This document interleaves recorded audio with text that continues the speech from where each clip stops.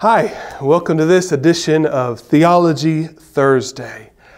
This topic has a special place in my heart because I had, in my first year at college, I had an interesting conversation about how are the saints of the Old Testament saved. I had this conversation in Cambodia, of all places, on a mission trip, sitting next to a Buddhist monk. And this particular Buddhist monk was really uncomfortable around women. They tried to separate themselves from women. And I was sitting next to him, talking to him about the gospel, telling him how Jesus has come to die on the cross to bring forgiveness of our sins. He was resurrected. I was giving him the gospel. And at that point in my life, I wasn't committed to the ministry, and I was very committed to my church, and I loved the Lord, but I'm sorry to say I wasn't very thoughtful about my faith at that point. And so as I'm talking to this Buddhist monk about Jesus, one of the female missionaries on our team came and sat next to us. And you could tell right then that the Buddhist monk got really uncomfortable, and he kind of clammed up, and I thought, in all my pride and arrogance, I thought, oh, great, lady, I've got this covered. This guy is probably going to be saved, and I'm the next Billy Graham and all that good stuff. In my mind, I'm thinking this, and I'm really frustrated. And then the next question out of his mouth after hearing the gospel was this: well, what happened to everybody before Jesus came? What happened to everybody in the Old Testament? How can they be saved? And I didn't have an answer. My brain, you know that feeling? My brain just crinkled up. I didn't know what to say. And in God's providence, that gal who sat next to us had the perfect response. She knew her stuff. She is a bright believer. And she said, well, Old Testament saints are saved by forward-looking faith. As we are saved by looking backward to the cross, they are saved by looking to the cross, forward to the cross. I was so happy that she was there. What a cool experience. So this question today: how are Old Testament saints saved? A very special place in my heart. Maybe something you haven't thought about a lot. I think a lot of us maybe haven't really dove into that. But we're going to today. And so when we're talking about our salvation, we're going to ask 5 questions, 4.5 questions. We're going to ask, when we talk about our salvation, by what standard are we saved? This is the question that says, what are the rules of the game? What laws are we under? If you're going to go play basketball, you want to know the rules. You want to know how this whole thing is going to work. So by what standard, by what rules are we going to play this game?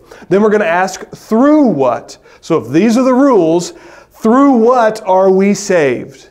And then this question is 2.5. It's kind of a clarifying question on that. Through what and in what? And then, by what means are we saved? So, we have the rules of the game. Through what are we saved? And then, by what means? So, what we bring to the table is through what? Through what are we responsible for? And then, by what means? When we come to salvation through this, what mechanism does God use to bring us to salvation? And then finally, when we are saved, to what fate are we saved to? And we're going to take a look at all these questions through the lens of the Old Testament and the New Testament. Old Testament, if you have your Bibles, is Genesis through Malachi. It's the first part of the Bible. It's 0 AD, if that's when Jesus was born. It goes all the way back to creation. That is the Old Testament. How does the Old Testament answer these questions? Is it different? Are they saved under different rules? Through something different? Do they bring something different to the table? Do they have a different fate than we do? How does that work? And then, but we're going to start, we're going to start with the New Testament. This is Matthew through Revelation, the last part of your Bible.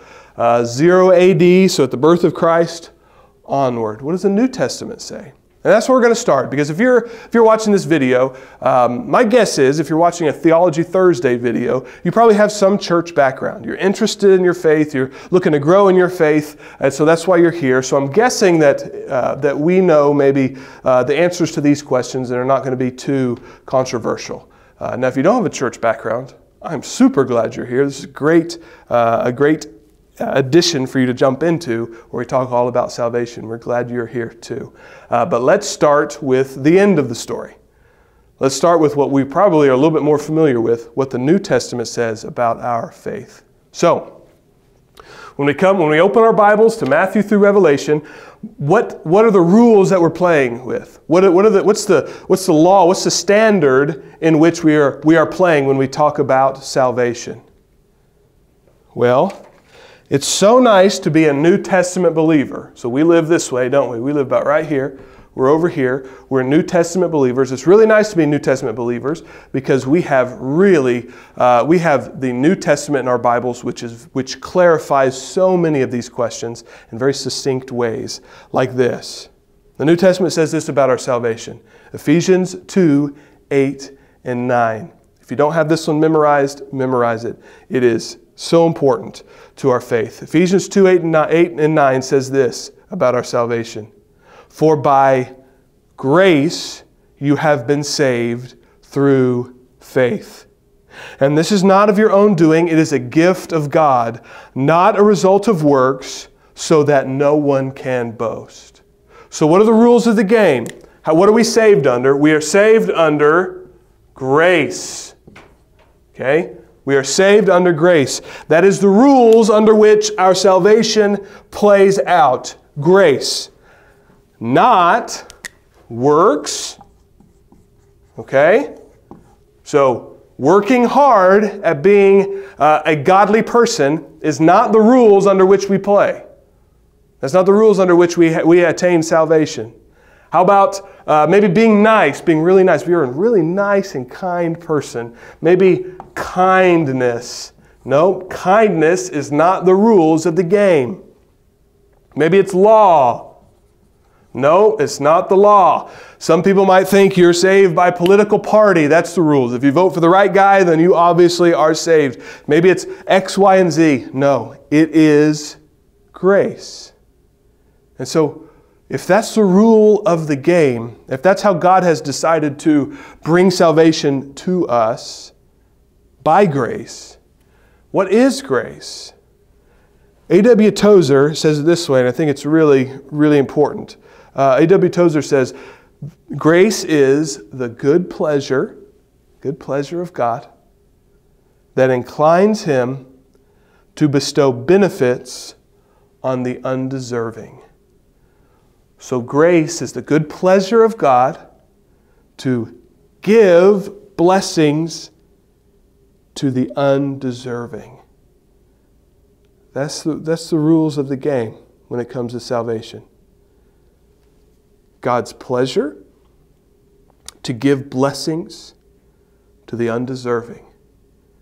We say it like this at my house. Grace is getting what we don't deserve. So when my girls are misbehaving and I give them a treat anyway, that's grace. It's a pleasure to give to someone who is undeserving. It is by grace you have been saved. Probably on board with that. Now, by grace through what? What do we bring to the table? What do we bring to the table? By grace, it said it there, Ephesians 2, 8, and 9. By grace through what? Through faith.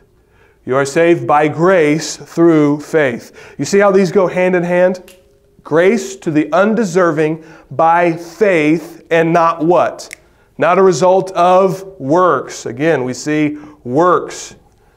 We're not saved by grace through works, because that doesn't make sense, because grace is to the undeserving. And so we are saved by what? Faith. Faith is trusting in God. It is believing in God. When I'm teaching my girls, we're actually memorizing this verse here, Ephesians 2, 8, 9. But for by grace you've been saved through faith. This not of yourselves is a gift of God, not by works, lest anyone should boast. And so we've tried to take it apart and say, what does this actually mean? Grace, undeserved gift, right? It's an undeserved blessing from God, salvation is. And when we talk about faith, how do we explain what faith is? Trusting.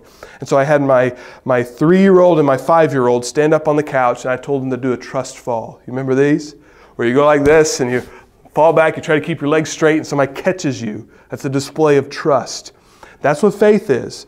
Faith is saying, God, I can't save myself. My eternity is at stake. I know my sins have put me under your wrath, and I'm going to trust you. I'm going to trust what Jesus has done for me on the cross. And as we fall back into God's arms, He saves us. He catches us. He's there for us. So the rules of the game is grace. We bring faith to the table. Faith in what? Faith in what? Faith in my faith. Maybe I say, okay, well, if I have a lot of faith, I trust my faith to save me. No, it's not faith in my faith. Lord, I believe. Help my unbelief. That's a prayer in the New Testament. No, not by faith in my faith. Not by faith in my works. Not by faith in my church. Well, as long as I'm a member of Trinity Baptist Church, then I'm sure they'll get me there. Not by faith in my family. Well, my dad's a preacher, so I'm sure God would let me in. No, not by faith in anything. Faith in God. Belief in God. Trusting in God. You gotta fall back on God. You gotta have faith in Him. You gotta trust Him. Jesus says this way, Mark 11:22. Jesus answered them, have faith in God. John 14:1-3, Jesus says it again, let not your hearts be troubled. Believe in God, believe also in me. Through faith in what? In whom? In God. And then by what means? This is the law, the rules of the game, by grace, blessings to those who don't deserve it. Through faith, we access salvation through faith in God. By what means has God saved us? He has saved us by the cross. The cross is the means by which, is the mechanism by which God has saved those who have faith in Him. The cross is a display of the grace of God to the faithful. That's what the cross is. So we see that, obviously, so many places in the New Testament. We see that. But let's read this clearly right here in Romans 5:6-9. For while we were still weak, right? Not by works, not by, we put strength up here. Not by strength. When we were still weak at the right time, Christ died for the ungodly. For one will scarcely die for a righteous person. Somebody might die for a really, really righteous person. Though perhaps for a good person, one would even dare to die for a good person. But God shows His love for us in this. While we were still sinners, Christ died for us.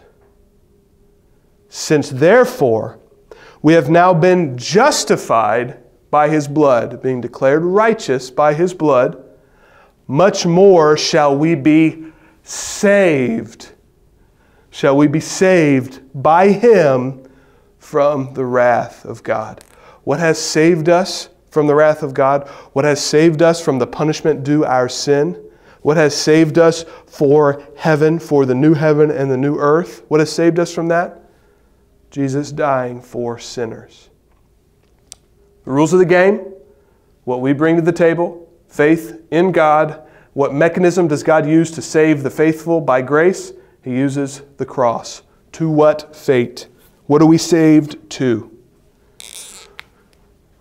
Our fate as believers is resurrection and new earth.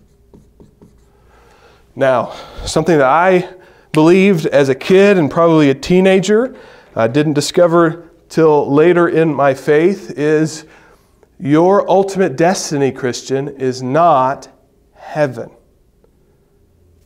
Is that a little shocking maybe? It was shocking to me.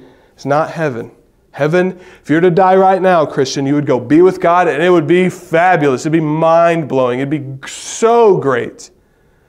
But your ultimate destiny is to be bodily resurrected, just like Jesus was, to walk on the earth with God in the new heaven and new earth. It's our destiny. For God so loved the world. He redeems the world. He is for the world. Your destiny is not to sit on some harp as a spirit or as an angel. We don't turn into angels anyway. That's not your ultimate destiny, to be strumming a harp forever. No, we're going to be here, walking with God, just as He walked with Adam and Eve in the garden. Isn't that awesome? Oh, it gets me excited talking about. So, where's this come from?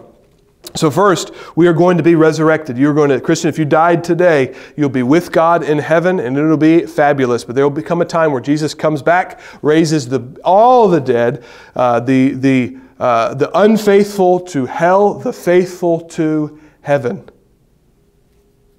Now, where do we get that? Acts 24:15 says this: having hope in God, which these men themselves accept, that there will be a resurrection of both the just and the unjust. Do not marvel at this, John 5:28 and 29. For the hour is coming, Jesus says, when all who are in the tombs will hear His voice. Remember talking about that? Maybe if you were with us on Easter, we talked about that. And they will hear His voice and come out, those who have done good to the resurrection of life, and those that have done evil, to the resurrection of judgment. And then where will we be raised to? 2 Peter 3:12 through 13 says, the heavens will be set on fire and dissolved, and the heavenly bodies will melt as they burn. But according to His promise, we are waiting for new heavens and a new earth in which righteousness dwells. And then Revelation 21:1, John's vision of the end times. Revelation 21, he says, and then I saw a new heaven and a new earth. A new heaven and a new earth. So, we probably agree on all of this. I hope you do. These are main and plain things. This one might be a little bit, maybe you haven't heard that one before, but this is what we have to look forward to, and it's going to be awesome. Now, what about the Old Testament? What about the Old Testament? How does that look? What's the differences? Is there a difference here? Is there a difference here? Well, by what standard? So I know that the Old Testament had a lot of things about the law and about sacrifices. Maybe is the law the standard? Are sacrifices standard? No, they're not the standard. They're not the rules. No, the law is not the standard. It's not the rules. What are the rules they play by? What are the rules that God brings salvation in the Old Testament? It's the same thing. Grace. The Old Testament saints that we read about were saved by a free gift of God. Saved by grace. It's really everywhere. It's really everywhere. We see it just about from the very beginning. We see Noah. So grace is unmerited favor. Okay? Like you say, do me a favor. What are you saying? Show me unmerited grace. Do something for me that I don't deserve for you to do, or that you're not required to do. So grace is unmerited favor. Noah's story shows us grace in this. The Lord saw that the wickedness of man was great in the earth, and that every intention of his heart was only evil continually. But Noah found favor in the eyes of the Lord. Noah found grace in the eyes of the Lord. Undeserved, unearned. God's wrath was going to fall on the world in the shape of a flood that was going to wipe out many, many, many, many, many people. And in God's grace and His favor, unmerited favor, He plucks Noah and his family out to avoid His wrath. What does that sound like? That sounds like this over here. That the wrath of God is being poured out against all ungodliness and unrighteousness of men, Romans 1:18. But in the cross of Christ, the faithful have been plucked out by His grace through faith to avoid the wrath of God. It's the same thing. It's the same story. There's one story of redemption. We see it in Abraham.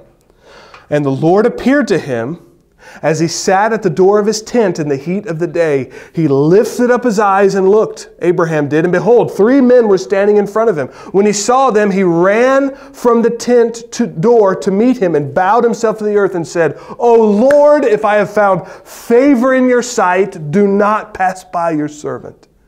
And the Lord came and met with him.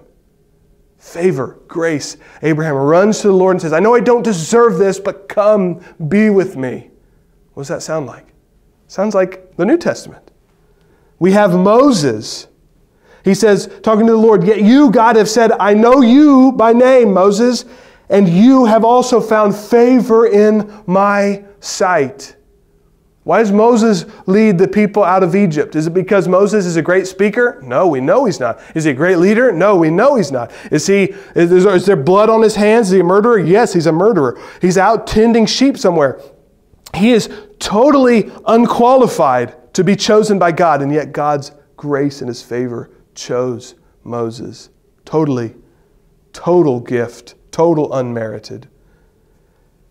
And Exodus 34:9 says it this way, and Moses said, if now I have found favor in your sight, O Lord, if now I have found grace in your sight, O Lord, please let the Lord go in the midst of us, for it is a stiff-necked people, and pardon our iniquity and our sin, and take us for your inheritance. What does that sound like? If I have found grace in your sight, O Lord, come and walk among us and pardon our sins and our iniquities and take us as your inheritance. What does that sound like? That sounds like this over here. That sounds like that over there. Gideon, you remember Gideon's story? Gideon says, if now I have found favor in your eyes, O Lord, then show me a sign that it is you who speak with me. And the Lord shows him a sign. We see, my favorite example, we see Jonah. You remember Jonah's story? We see Jonah. God calls Jonah to go and prophesy in Nineveh. Nineveh was the worst place in the world for a Jew to be. The Ninevites were war criminals. They had done terrible things all around the world, and terrible things to Israel. It'd be like God telling you to go find the Taliban and prophesy to them. You don't want to do that. You got something deep in your heart that you don't like those people. They've done terrible things. That kind of cultural understanding of the Ninevites. And so what does Jonah do? He hears that from God, and he gets up and he runs away as far as he can get from Nineveh. God sends a great fish to scoop him up, spit him out at Nineveh. Jonah goes and preaches. And what happens? The Ninevites repent. And God's wrath is turned away. And then what does Jonah say? Jonah says this. God's turning away His wrath. And this is Jonah 4:1.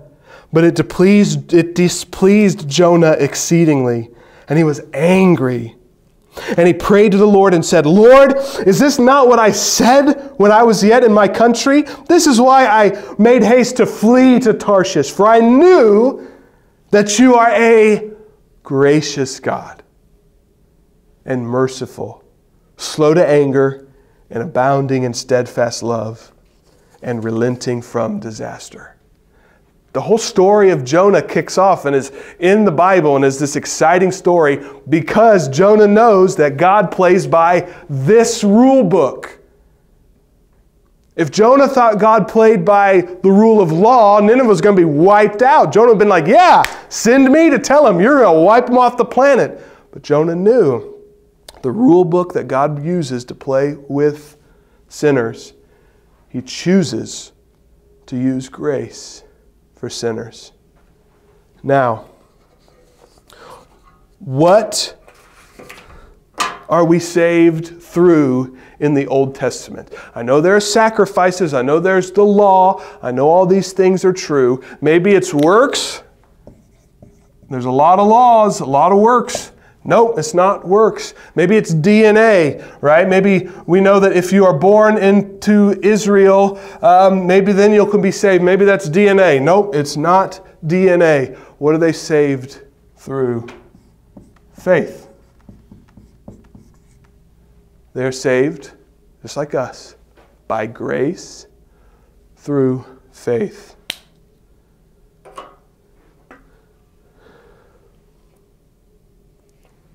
And he brought him, Abraham, outside and said, Abraham, look toward the heavens and number the stars if you're able to number them. Then he said, so shall your offspring be. And you ready for this? This is in Genesis. It's in the beginning of the book.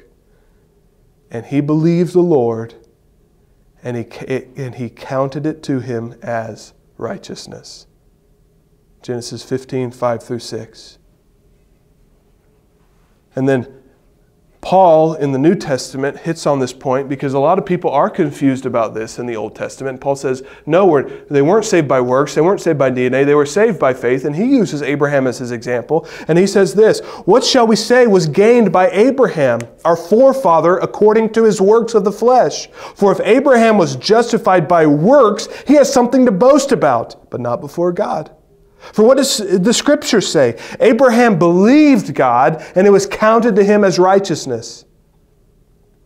Now, to the one who works, his wages are not counted as a gift, but what is due. Did you catch that part? So if this is works, then grace has no part of it, because grace is a free gift. But Paul says, no, it is by faith, because it is under works, because God, we are saved by grace. And the one who does not work, but believes in him who justifies the ungodly, his faith is counted as righteousness. And Paul brings in David, King David in the Old Testament. Just as David also speaks of the blessing of the one whom God counts righteousness apart from works. David says in the Psalms, blessed are those whose lawless deeds are forgiven. Your sins, Christian, are forgiven, and whose sins are covered. Blessed is the man against whom the Lord will not count his sin. So, just like us, they were saved by grace, through faith in what? Or through faith in whom? Through faith in their sacrifices or their works? No, just like us, through faith in God. And Abraham believed the Lord, and it was counted to him as righteousness. By faith, Hebrews 11:7, by faith, Noah, being warned by God concerning events as yet unseen, in reverent fear constructed an ark for the saving of his household. What did Noah believe in? Noah believed in the promises of God. Believed in God. Had faith in God. Now, by what means? This is the rule book they're playing under. By grace, through faith, in God. By what mechanism? The New Testament says the cross. Is it different in the Old Testament? No. They are saved by grace through faith in a God who provides salvation through the cross. Not faith in my faith, not faith in karma, not faith in works, faith in the God who provides the cross of Christ. So, this is the one that gets maybe a little confusing, but this is how I think it works. The death of Jesus is the mechanism of salvation for everyone all who are saved in the past, present, and future. The death of Christ, this is how it works for us. The death of Christ in the past, is applied to me through my faith in the future. Do you see this? So we look to the past, we look to the cross 2,000 years ago. That God is playing by these rules, playing by grace. Through faith, He brings salvation.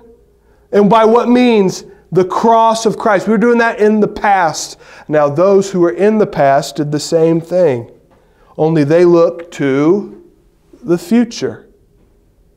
They have faith in God, in the past, and the cross of Christ that's coming in the future has been applied to them. That's the mechanism by which they are saved. By grace, through faith, in the God who will provide the cross. So the death of Christ in the past is applied to us in the future, and in the same way, the death of Christ in their future is applied to them in the past. But it is still applied to all by grace through faith. But now, New Testament believers, now the Old Testament was looking forward to Christ, and it was shadowy, and they knew they had a messianic hope that something good was coming, and God will provide a way of salvation for them in the future. They had that, but now that Jesus is here, we must have faith in the person of Jesus Christ. He has been revealed to us in Scripture that it is Jesus that they were waiting on. And so now we must have faith in Christ. So the idea is back here in the Old Testament, they're looking forward to the cross, and it is a shadowy salvation. Not meaning like evil or anything like that by any means, but shadowy as in we're only sure about the outline of what's coming. Like a shadow. I see a shadow on a wall, and I can see a person's head and his shoulders and his hands, but I don't know all the details there. And so we see things like Genesis 3:15. This shadow, this Messiah, this guy who is coming to save us, he will crush the head of Satan. Genesis 3:15. We see that. How exactly will that work? He's coming, I don't know. We see it now, don't we? We see the cross. That's how Jesus crushed the head of Satan. We see Job. Job says it this way. I love this. He gives more picture to the shadow. He sees the shadow and he says, "For I know that my Redeemer lives, and at the last he will stand upon the earth." My Redeemer will lift me up and save me, and he will be standing on the earth. "And after my skin has been thus destroyed, yet in my flesh, resurrection, I shall see God." We see Isaiah 53 seeing the shadow of Jesus, and he says this, "He was pierced for my transgressions. He was crushed for my iniquities. The punishment that brings me peace was upon him, and by his wounds we are healed." More detail in the shadow there. That's what that looks like. Then Isaiah says this in 7:14. He says, "Behold, the virgin shall conceive and bear a son, and shall call his name Emmanuel." Isaiah 7:14. We're getting more detail in the shadow. "Behold, the days are coming, declares the Lord, when I will rise up for David." He's in the family of David, a righteous branch, "and he shall reign as king." Isaiah 11. "There shall come forth a shoot from the stump of Jesse." So the stump of Jesse, Israel has been cut down, and from that stump a shoot comes up. It's going to be a shoot. That shoot is Jesus, and from his branch, from his roots, he shall bear fruit. And the Spirit of the Lord, so I see the shadow, Spirit of the Lord will be on this Messiah. "And he will bring righteousness to the poor, and he will bring a kingdom in which the wolf will lie down with the lamb."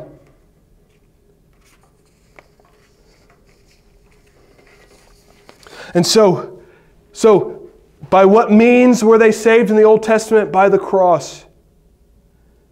And where we see it clear as day, they see shadow.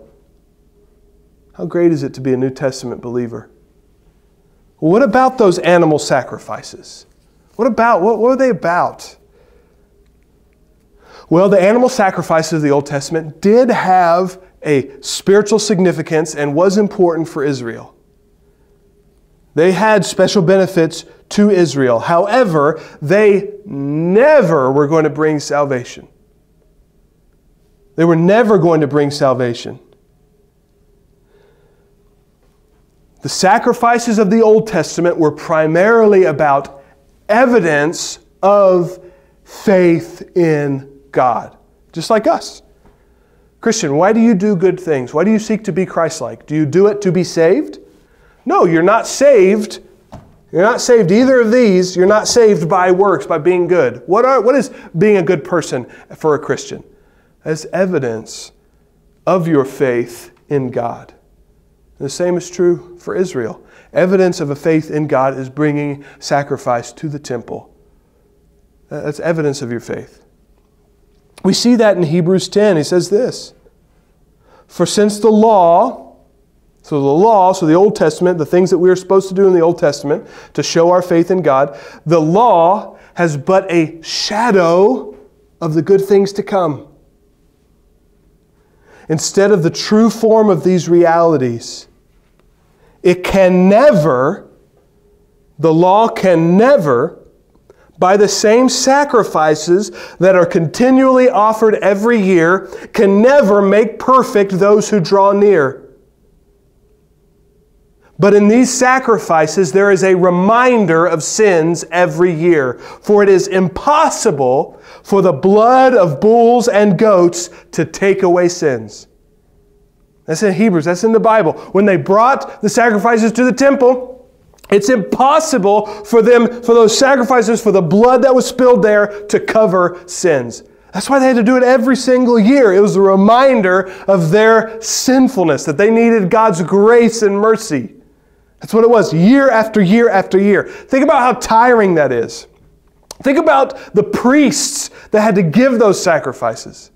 All day long, hundreds of thousands of animals being slaughtered all day. And they'd be fighting the animals and slam them down and slit their throat, and the blood and gore would go everywhere. It's a nasty job, showing us how nasty sin is. It's a terrible thing. Up and down all day, those poor priests. And then Hebrews 10 picks it up like this in verse 11. "And every priest stands daily at his service." Slam it, cut it, all the nastiness coming all over the place. "And the priest stands daily at his service, offering repeatedly the same sacrifices, which can never take away sins. But when Christ had offered for all time a single sacrifice for sins, he sat down at the right hand of God, waiting from that time until his enemies should be made a footstool for his feet.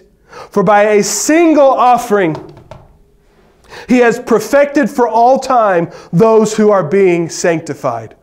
So in the Old Testament, so I'm taking my kids to the temple every single year, and we're seeing those poor priests must be getting blood and gore and being so tired, up and down. And then I hear about the Messiah coming, and then it's a shadowy figure back in the Old Testament. But now we see Jesus in 3D, and we see those sacrifices that were given all the time, up and down. But Jesus arrived with one sacrifice, himself on the cross, and his blood covers sin once for all. And the priests are up and down. Jesus offers one sacrifice.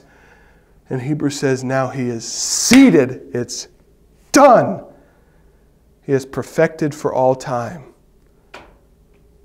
He has perfected, did you catch that? For all time. For by a single offering, he has perfected for all time those who are being sanctified. He has provided the mechanism, the means for those by grace through faith in God will be saved. Just like us, just like them. So to what fate? To what fate? Same thing. Resurrection and new earth.